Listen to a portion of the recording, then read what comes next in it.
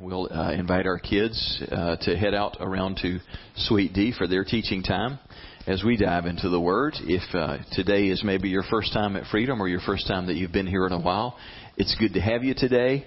We're going to be diving into a series that we've been in through most of the winter where we're talking about the path of progress, where we're looking at how the spiritual disciplines become for us God's avenue for us to be positioned to experience not only greater intimacy with Him, but to really access more of His grace and His power to change how we live our lives. And so early on we talked about the inner disciplines of things like prayer and meditation, fasting and study. And now we're down to talking about the outward disciplines, ways that we live differently out in the world. And so today we're going to be talking about the discipline of service. The song that we just sang was a perfect setup to this. Because when you think about what Christian faith is all about, love is the heart of it all. I mean, Jesus made that abundantly clear, didn't He, when He said that first and foremost it's about loving God with your heart, soul, mind, and strength. And then the second commandment's like the first, and that is that you should love your neighbor as you love yourself. In fact, this is the tangible way that you love God, is you love people. And remember that love isn't a feeling word, it's an active word. The New Testament word agape for love, it's a commitment to meet the needs of others. So really, practically speaking, how do you love God? By loving and serving people around you. And so what we're talking about today is the heart of that, the discipline of constantly serving others. Jesus said that this becomes the true pathway to greatness. In fact, that this is the mark of greatness in how you serve one another. In Mark chapter 9, verse 35, Jesus sat down and called His 12 disciples over to Him. And He said this. This is just one of those shake the whole world, turn it upside down kind of statements. He said, whoever wants to be first must take last place and be the servant of everyone else. Let me say that again. Whoever wants to be first must take what? Last place and be the servant of everyone else. Jesus reiterated this truth again and again. If you want to be great, you've got to be willing to take last place. Have you ever had any experience with last place? You ever had to deal with coming in last? One of the most vivid memories of my middle school experience, which I have done my best to just obliterate my memory of middle school. Those were the dark years. Anybody else just hate middle school? Man, I like school, but I hated middle school. Oh, that was tough. Elementary school was fine. In elementary school, I was popular. I always had a girlfriend. The guys always liked me. Elementary school was good. Middle school was hellish. Because in middle school, all of my friends were doing what middle schoolers do. They were experimenting with drugs and sex and partying and all that kind of stuff. And I wasn't going to be a part of that. And so I not only did I not take part in it, I was the obnoxious kid who railed against it. I loved Jesus too much to do that. I was going to get in your face and tell you, how wrong that stuff was way too freely. And so I went from being very popular to being very unpopular, not just with my guy friends, but with the girls. And I went from, always having my pick of the girls in elementary school to no girl wanted anything to do with me in middle school. And so by the time I was in 8th grade, just really feeling pretty low about myself. And I will never forget the day in 8th grade that a messenger came to me. You remember how this worked in middle school?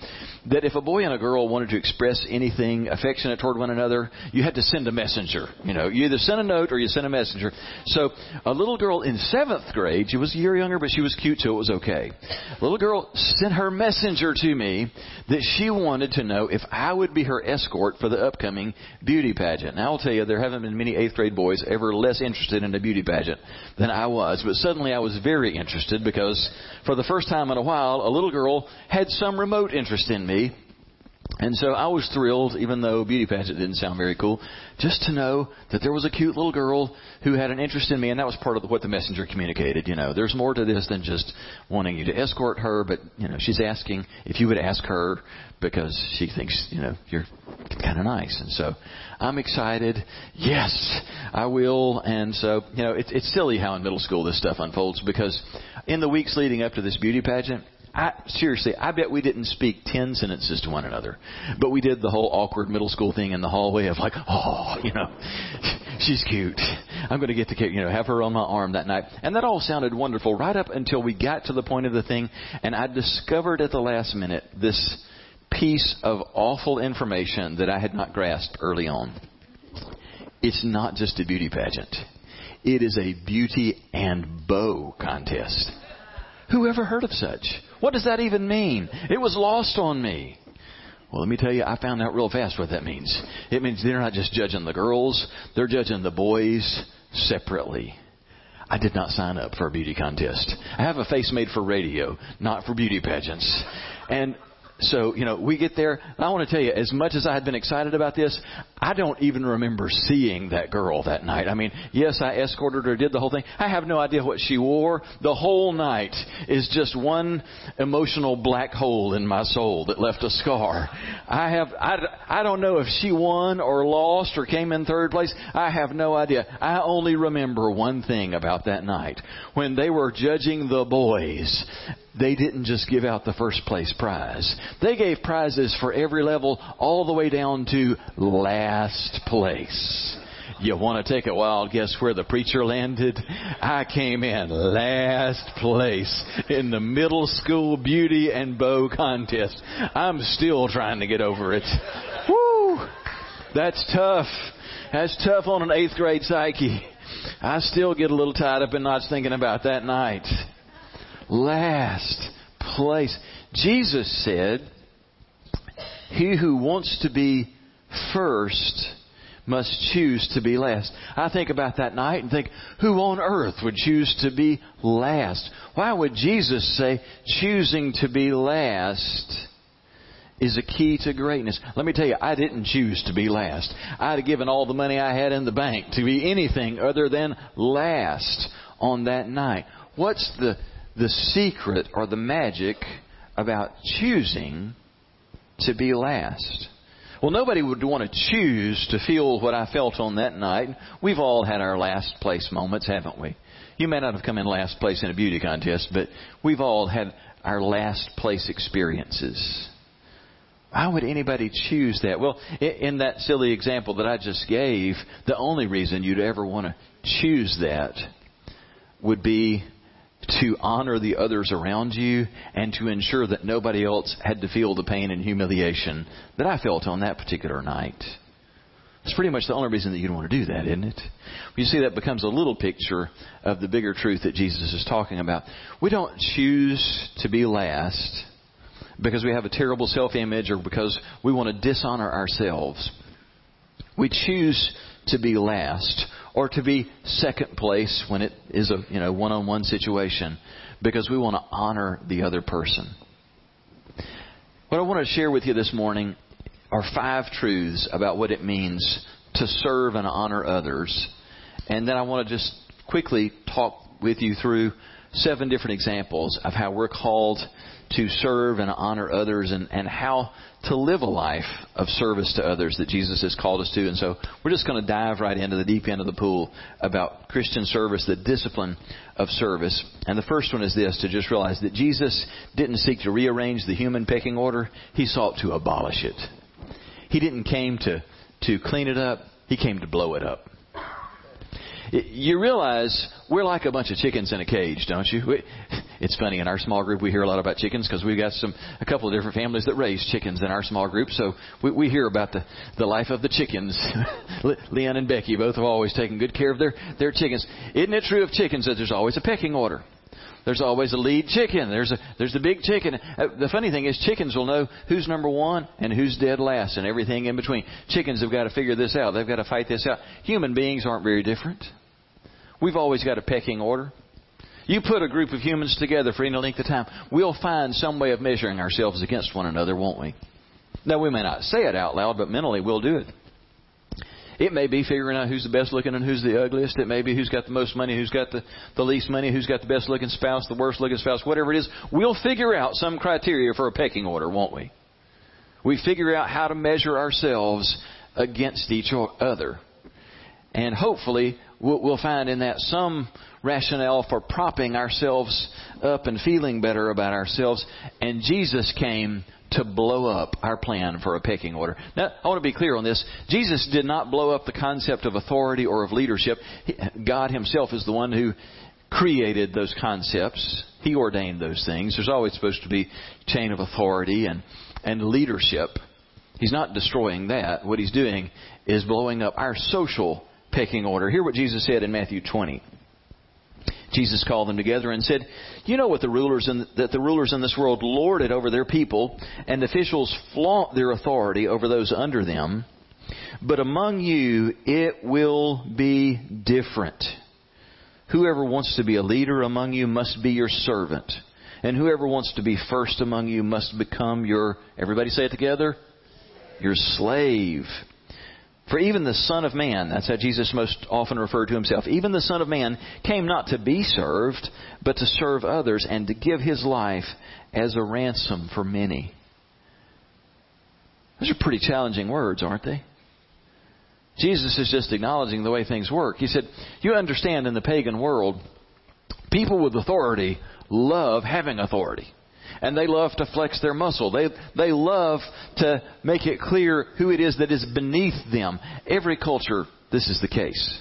People love having some type of status that elevates them above others. Now, it may be money, it may be, power, it may be the size of your house or the car that you drive, but we find ways of elevating ourselves above other people. And Jesus said, it's natural in the world that people want to use that as a way of feeling better than others. But He says it can't be that way with you. And in fact, with you, it needs to be the reverse of that. You need to turn that whole concept upside down. If you want to be great, this is the only way in the sight of God for you to be great.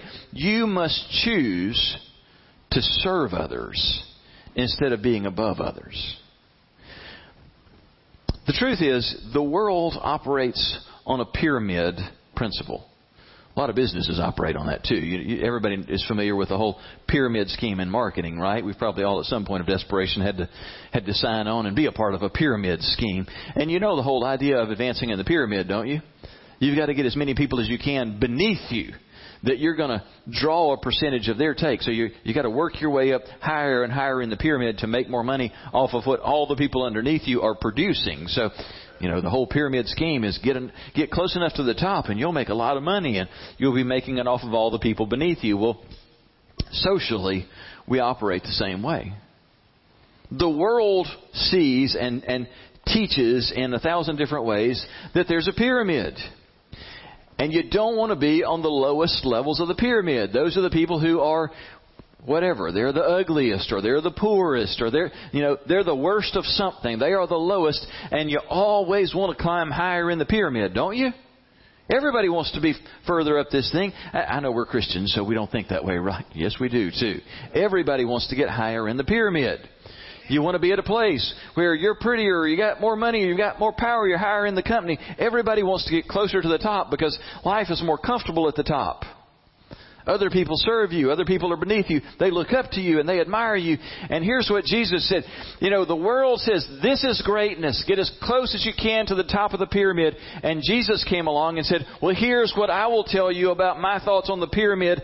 I want to turn the whole thing upside down and tell you that greatness comes from being the person who sees everyone else, great or small, as being someone that I should serve. And a willingness to actively serve others is the mark of greatness. Now, I'll point out just as an aside, really interesting thing. This isn't an opinion. This is a fact. When you think about where people land in that great pyramid, the great social pyramids of life, where do you think suicides are the least common? Interesting observation. The lowest level has the lowest suicide rate. You want to know where the highest suicide rate is? Yeah, you saw this coming now. Absolutely, it's at the top of the pyramid. We expect it to be the reverse of that, don't we? By nature, we think the people who are the ugliest, the poorest, the weakest, the worst jobs, the lowest income, whatever it is that defines the lowly life that we don't want to have, surely they're the ones living in despair, right? It's the people who get to the top who can be really happy. Nope. The lowest suicide rates are among the poorest.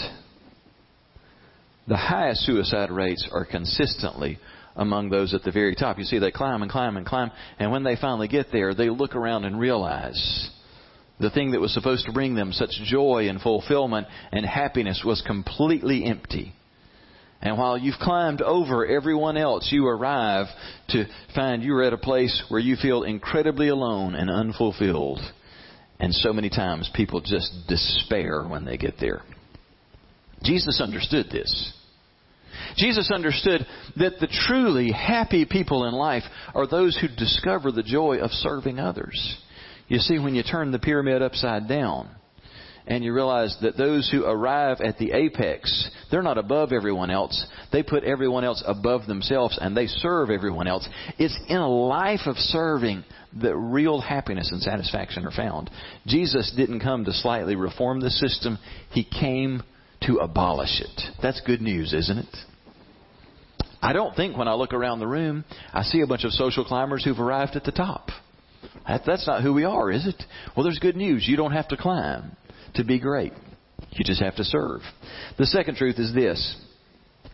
If we're truly to be servants in the sense that Jesus teaches, we must guard against self-righteous service. Now, this is a real warning from Jesus.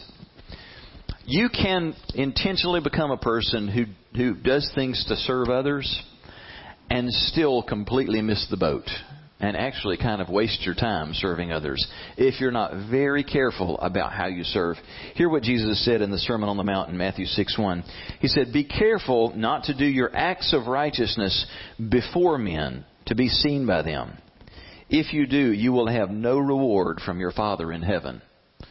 This is a real warning for us. When you serve, it's very, very tempting to serve in a way that is designed to benefit the person doing the serving. You know what I'm talking about? You ever find yourself tempted to do it that way? And Jesus said, the only way to really guard against that is to let most of your service be done where nobody knows what you've done. That you just do it as privately as you possibly can. Now, I want to just give you an opportunity to sort of test yourself out on this. So I want you to use your hands to measure yourself in this. And so you don't have to indicate which is which, but you just get both of your hands ready now, all 10 fingers ready.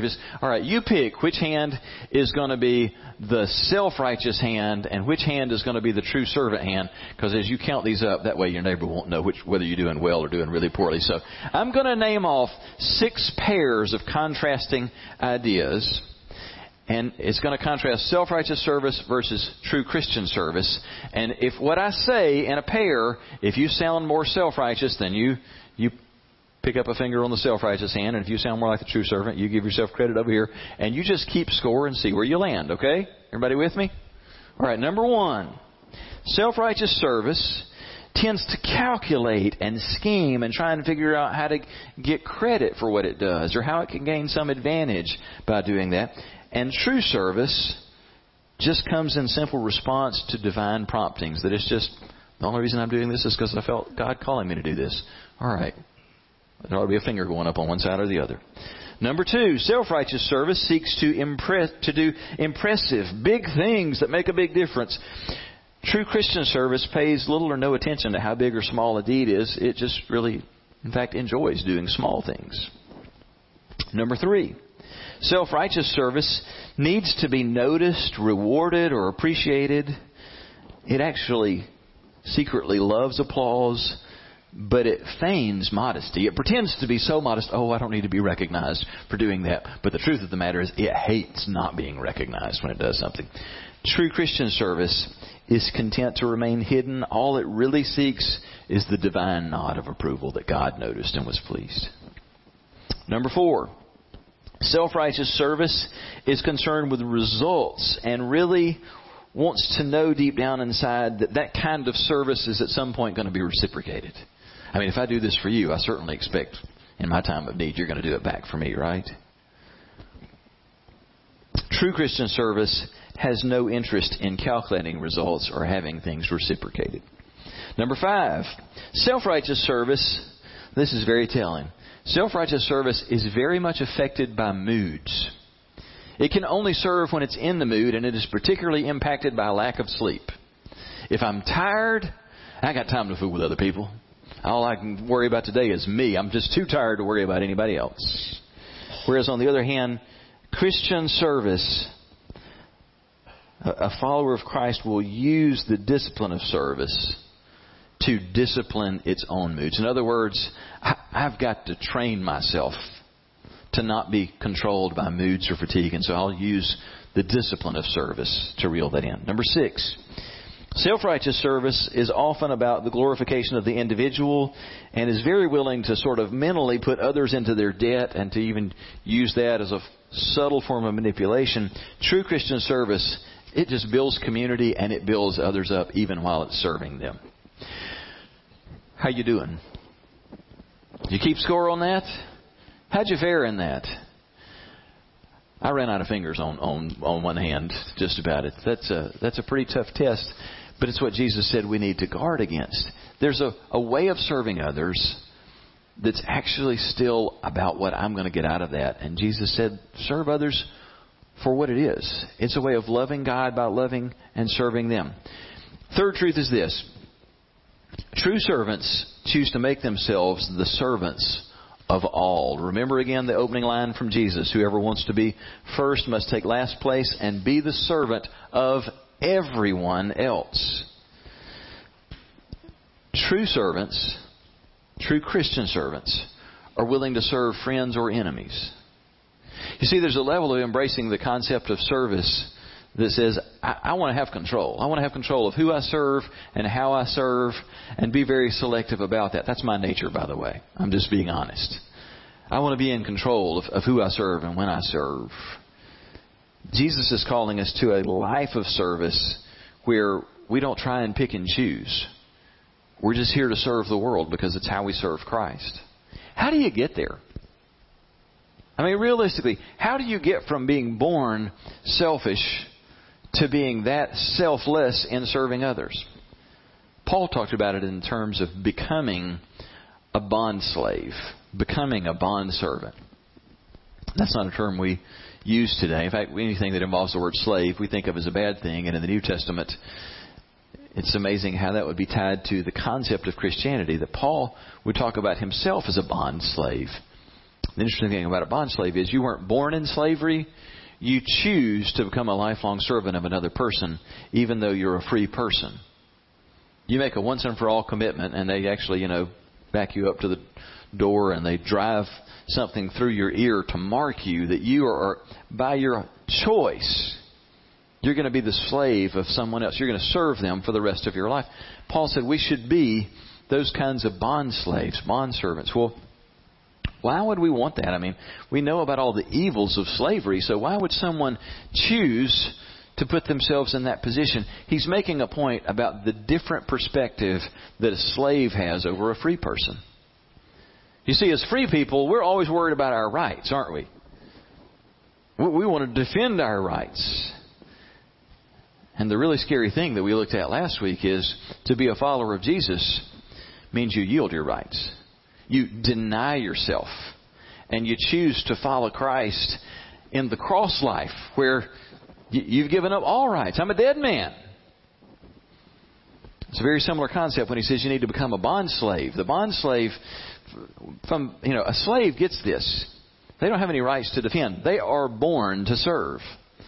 The rest of us are wanting to be elevated to a position where others will serve us.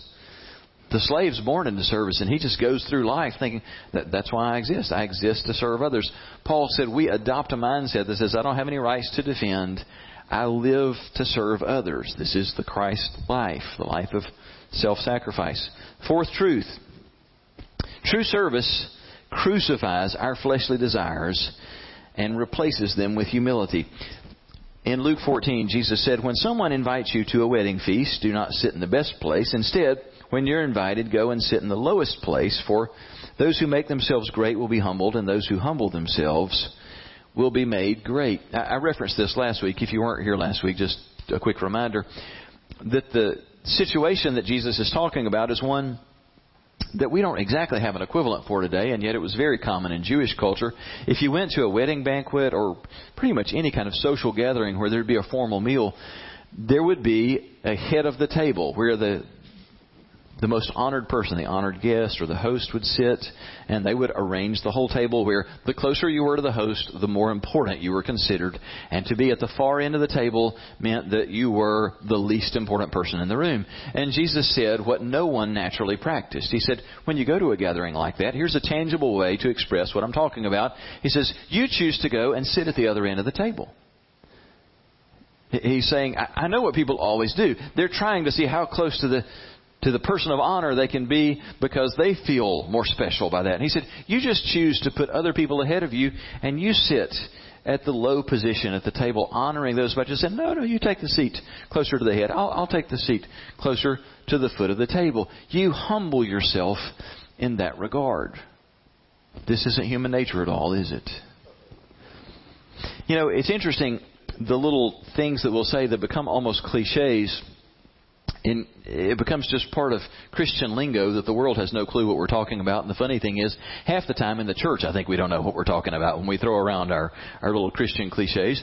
And even when they have good roots to them, like the concept of crucifying your flesh. That's one I heard a lot growing up. I mean, you just got to crucify your flesh. And it's like, yeah, well, we've all heard that. We all know that. How in the world do you do that? How on earth do you crucify the flesh? It's a really good question, because we're all eaten up with it. We've all got a terminal case of the flesh, don't we? I mean, we are just so eaten up with it. What do we mean when we talk about the flesh? We talk about just all that is base and corrupt in our nature. Everything in me that wants to put me first and serve me and wants to have my way. All that's just all about me with little regard or no regard for you or the kingdom of God or what God would want. How do you put that thing to death? There aren't many things that will do it as effectively as serving others will. And it will not only crucify the flesh, in place of the flesh, it will leave behind the marks of the Christian character trait of humility. Humility is a really peculiar character trait because it's that thing that you never get by actively pursuing it. You ever think about that one? You can't get humility by actively pursuing humility. Think about it. What are you working on right now? Well, I'm working on being humble. I'm making pretty good progress, too. That doesn't work, does it? You don't get it by actively pursuing it. It has to be like the result of something else that's going on in your life. You see, when you seek to serve others, this wonderful surprise side benefit is you learn humility. Jesus is saying this. When you honor others, you wind up learning to humble yourself. You learn humility in the process. I'll tell you kind of a humorous great irony in the Scripture. I'm not dishonoring the Word of God when I say this. It's okay to laugh even at the Word sometimes. Do you remember the statement that's made in the Old Testament, made in the Pentateuch? In the ancient world, the Scripture tells us who the most humble man on earth was at the time. Do you remember who it was? Moses.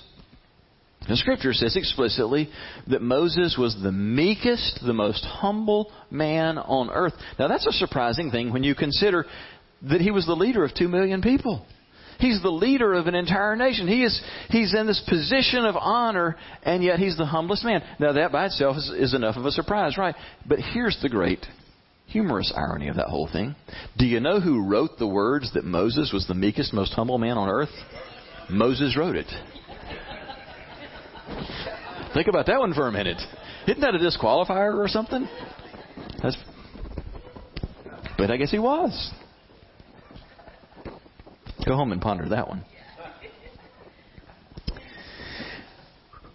When we choose to honor others and to serve others, to act for their good, and when we do it in secret without light shining on us, there is a deep and profound change that takes place in us. It does to our flesh what our will cannot do. You cannot, by your willpower, destroy your fleshly nature.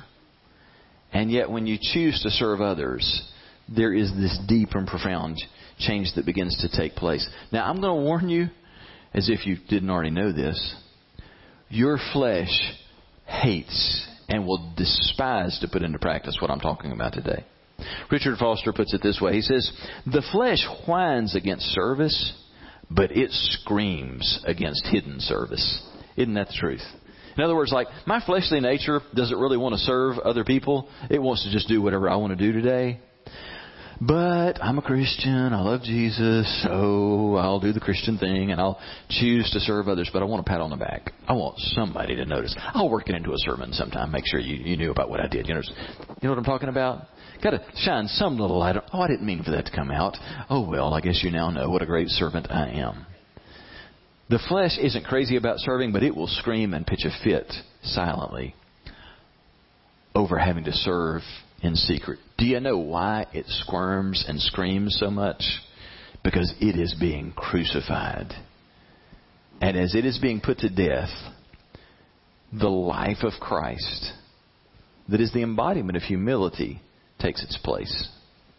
Service becomes the pathway to crucifying the flesh and letting humility become a reality in our lives. And as the flesh dies and humility grows, this is a fact.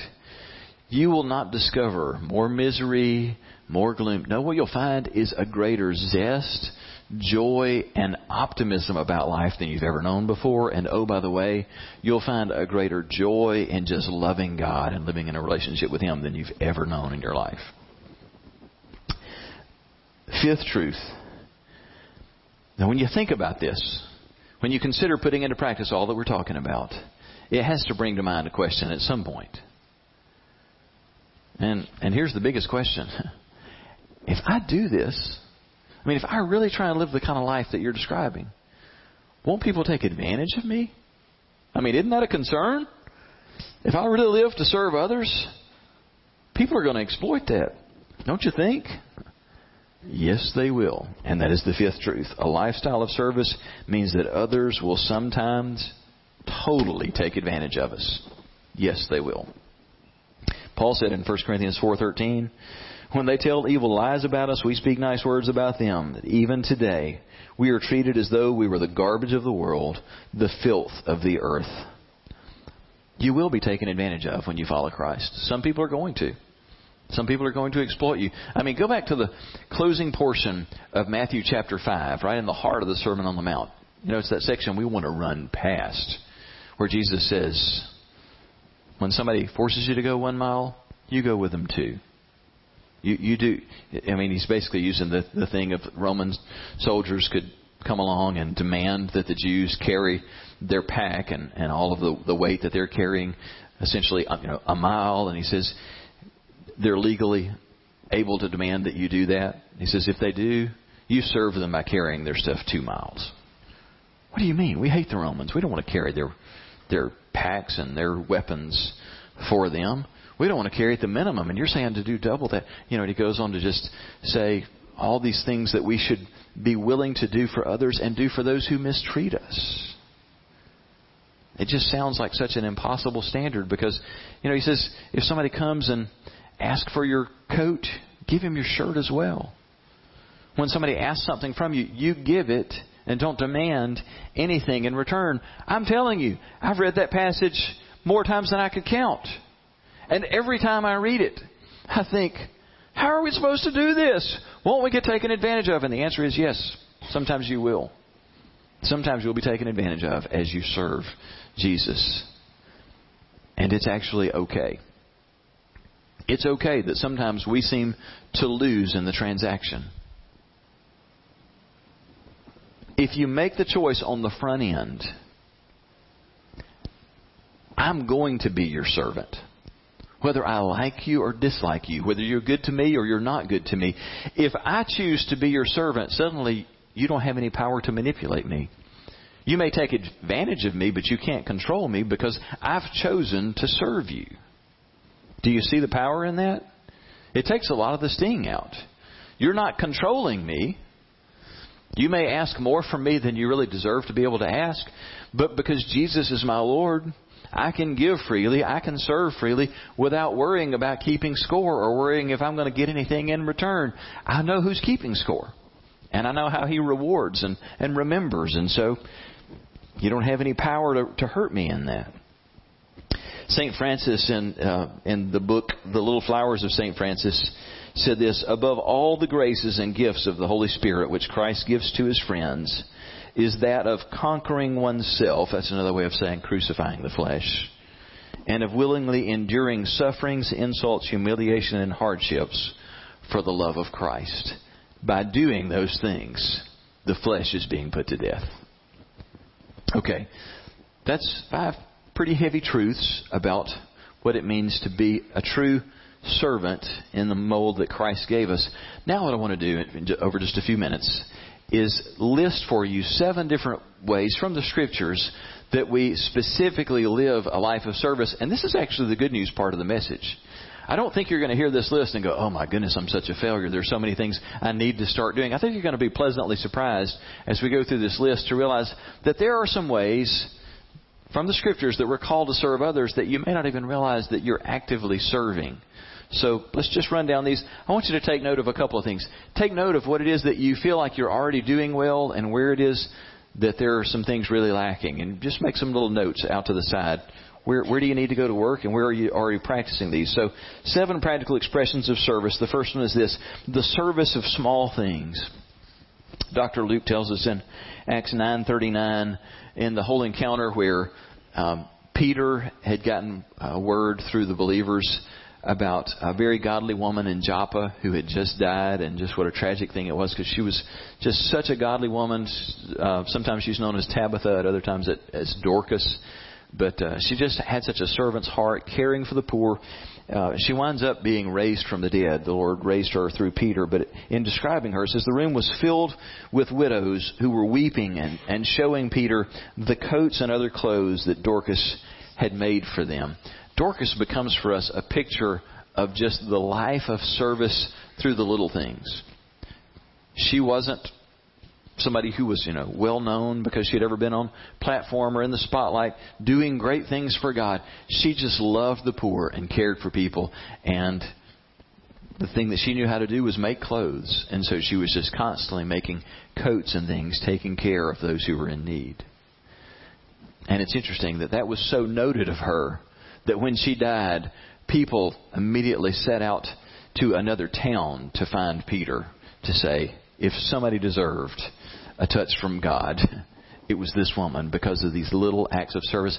And when I read that passage, I'm reminded of my Mama Mac, my mother's mother. We were so close when I was growing up. She's been with the Lord now for more than 20 years. But I'm telling you, she was like a second mother for me. And I remember through her late 70s and 80s and into her 90s when she began to slow down more and more, wasn't able to be out doing all that she used to do. She still just had such a deep love for God and for people, but it wasn't like she used to go and be with people out in the world, but she just got to where she wasn't physically able to do that as much. And so the thing that she settled on doing through the last decade or two of her life was she would just crochet nonstop. If she wasn't asleep, she was crocheting all the time. If somebody was having a baby, she was making booties. She was making hats. She was making blankets. She was always, and that's just such a small thing. And she was never making a big deal about that. But, it was just anytime you saw her, like, what are you making today? And who are you making that for? It was never to sell. And she never had 2 nickels to rub together. She lived in government housing. But she wasn't doing any of that for personal profit. She's just always just slowly at it, making something to give away to somebody in need. And I just think about that. And I think, in the eyes of the world, her life was so small and insignificant. And yet in the eyes of God, every stitch that she made was a way of just actively loving God by serving somebody else, by just making something small for them. There's no deed so small done in service to others that it ever fails to be noticed by God. God loves when we serve through the small things. So whether it's things that you make and give away or just the little bitty things, knowing that a friend or a neighbor has got something going on today, and you just pitch in by saying, hey, how about letting me drop your kid at school this morning, or pick them up from practice this afternoon, or going over and cutting a yard, or knowing that somebody's been sick or there's been a surgery in the family, and you cook a dish and take to them. Little things that you think in the grand scheme, what difference does it make? It makes a difference. It matters. The service of little things. Second thing, The service, this is one you wouldn't think of probably. The service of guarding the reputations of others. Paul said in Titus 3, speak no evil about anyone. Do you realize that we actually, in a very real sense, serve others when we refuse to gossip about them and when we refuse to take part in any shape or form, other people gossiping about them? We serve them. We honor them.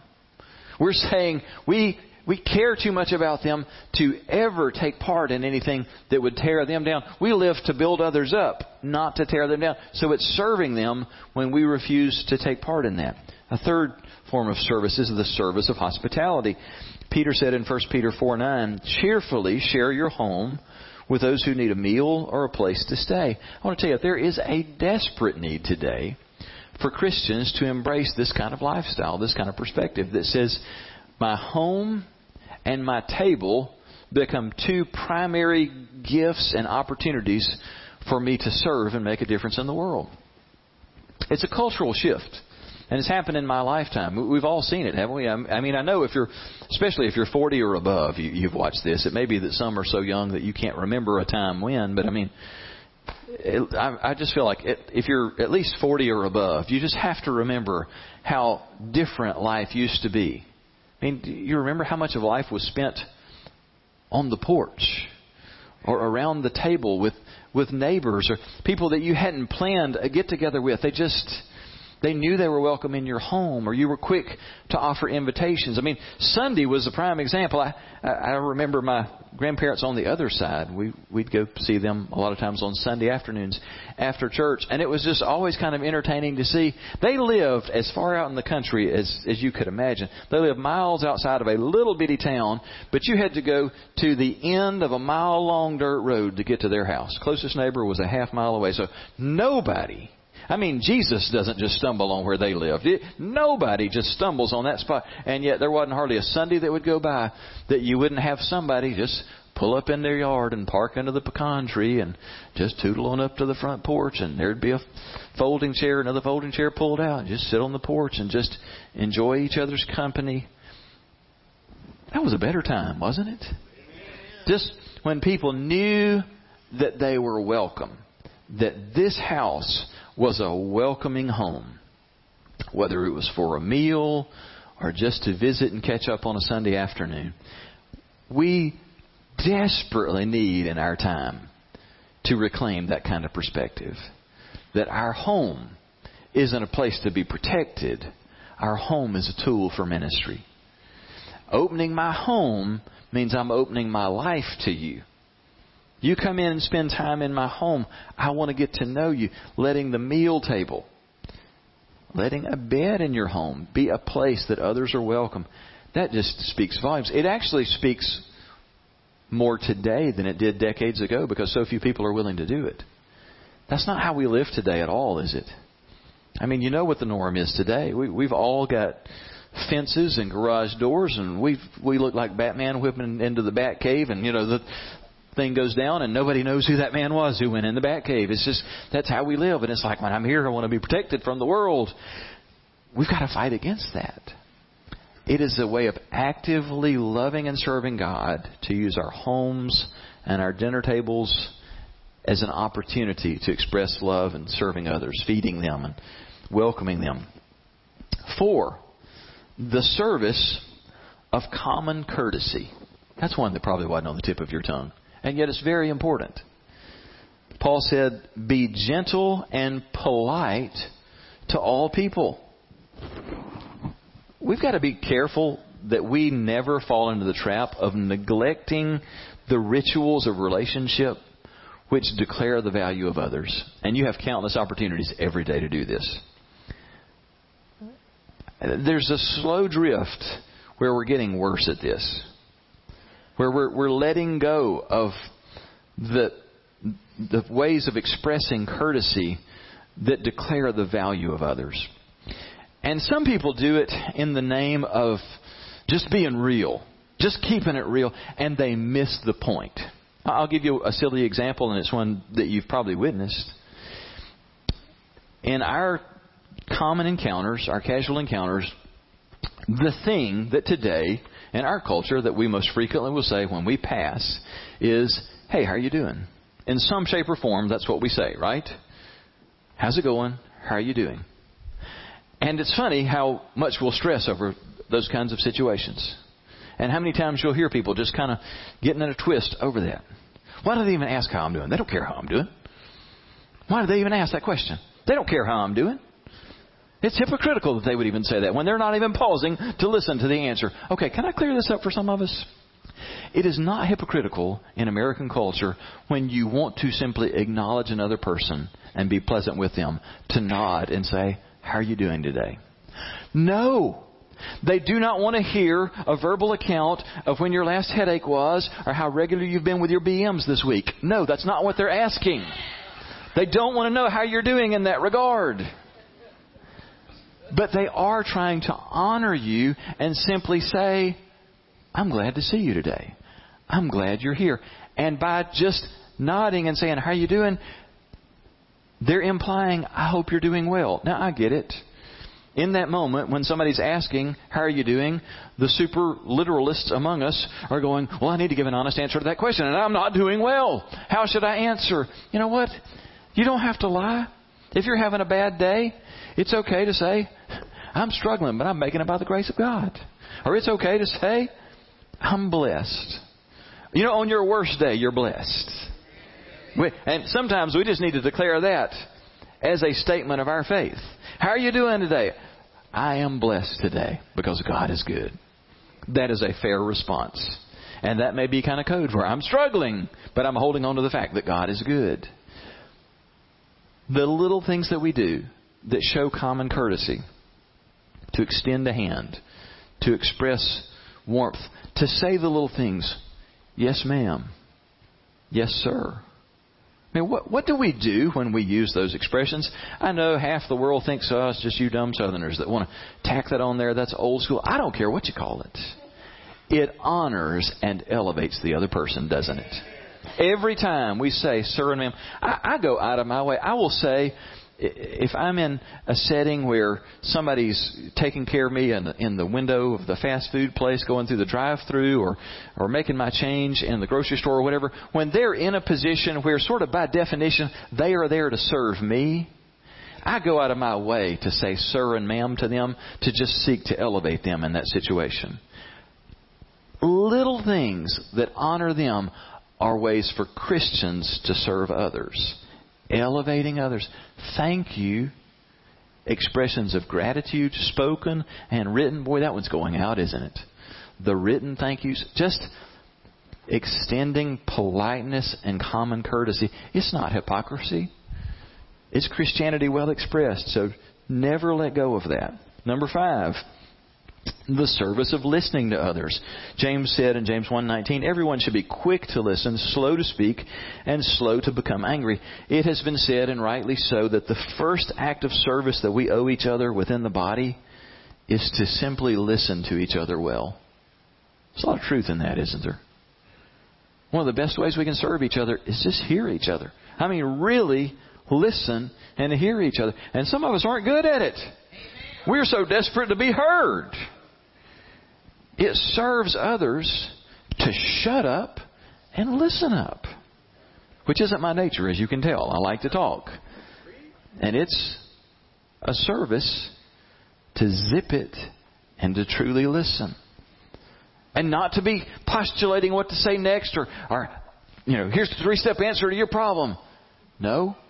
You thinking that you have the answer a lot of times is going to get in the way of listening well. Just listen. It honors the other person for you to not have to fix them, just to listen. The world isn't looking to be fixed. It's just desperate to be heard and understood. It serves others when we listen to them. Number 6, the service of bearing the burdens of others. Paul said in Galatians 6:2, by helping each other with your troubles, you truly obey the law of Christ. What's the law of Christ? That's it. The law of Christ is quite simply to love your neighbor as you love yourself. Paul said, well, here's a huge way that you live that out. You bear each other's burdens. You help each other with your troubles. Of course, the first thing you do in helping each other with your troubles is hear what another person's going through, hear what they're feeling. But sometimes they need more than a listening ear. Sometimes they need somebody who'll say, well, you know what? I'll be glad to come help you with it. Tell me how I can help you. Tell me what you need right now. I want to help you get through this. And actually getting in and helping them work through the hard stuff. And then the seventh one, this is the one you expected. The service of using my time and talents to advance the kingdom of God in a variety of different ways. In 1 Peter 4, Peter said, God has given each of you a gift from His great variety of spiritual gifts. Use them well to serve one another. It's a great reminder that within the body, everybody ought to be serving. You know, the mark of great churches is not their worship style.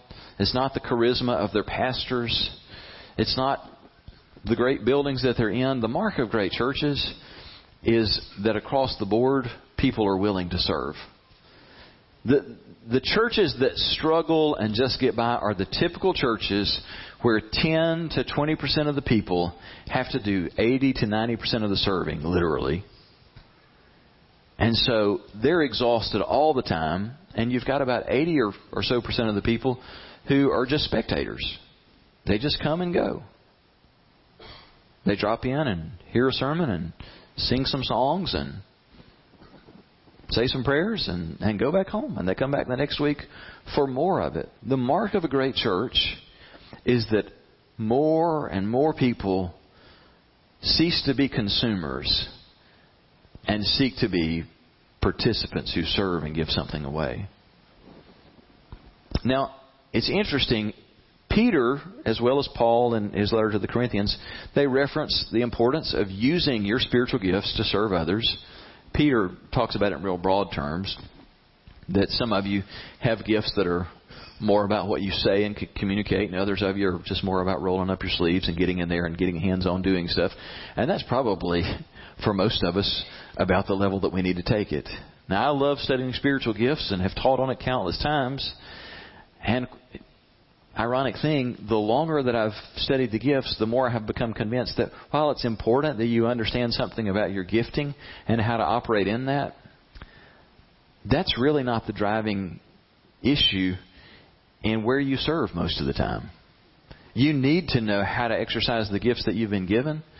But what I have found is it becomes, for many people, just the stumbling block that trips people up. Well, I just don't know where I'm supposed to be serving. I don't know what my gifts are, and I just don't know where I ought to be serving. We just need to get over it and serve. I mean, I can give you a list right now. I see Sabrina back here. There's never a week that goes by that Sabrina doesn't need more people to volunteer in preschool ministry. Lynn here. We're never at a point where we've got our roster filled out in children's ministry. We always need people in a variety of ways. We're always in need of host homes and small group leaders. I mean, there's a list of ways to serve. And quite honestly, I don't even care what your spiritual gifts are for half the needs that we've got. For a lot of these things, we just need willing hearts. It just boils down to that. All kinds of spiritual gifts can be effective in a variety of different ways. Now, when it comes down to it, are there some specialized areas that, we're not going to rotate around? Absolutely. Next week, Tony's going to be leading worship. We're not going to rotate that through. I assure you, I will not be on the keys next week. I will not have a microphone alive in front of my mouth when we're singing next week. There are some things where we're going to be real careful to let the gifts match the role. But for most of the things that need to get done, we just need willing hands and hearts to get after it. There's so much that's great about Freedom Church.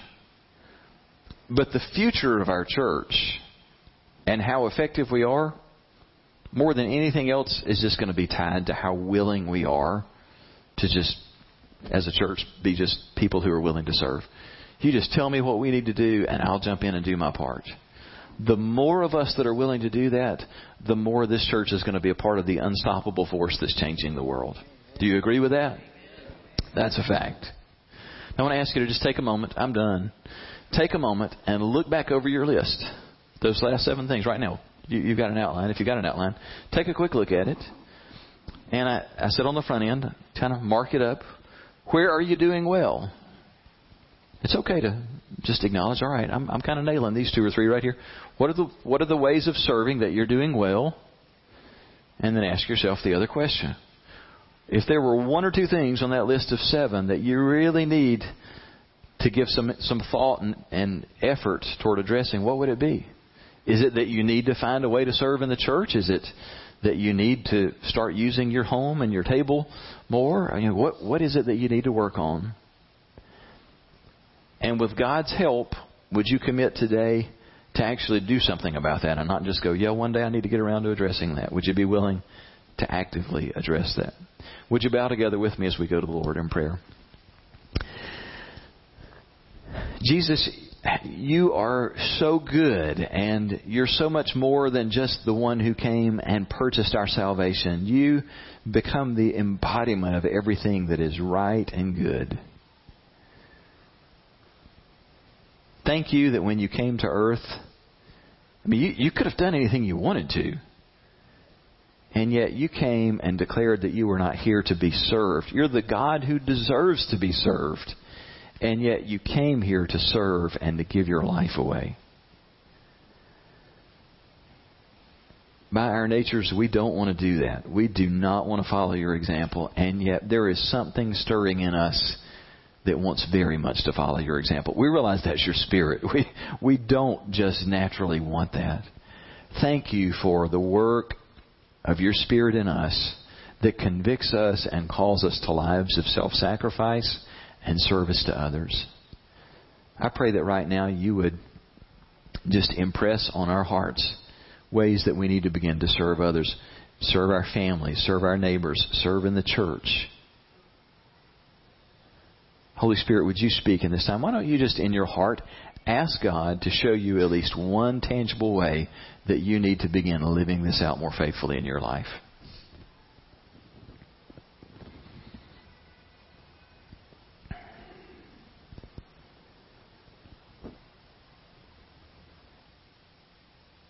And would you ask God to just pour into you the grace and desire to do that very thing?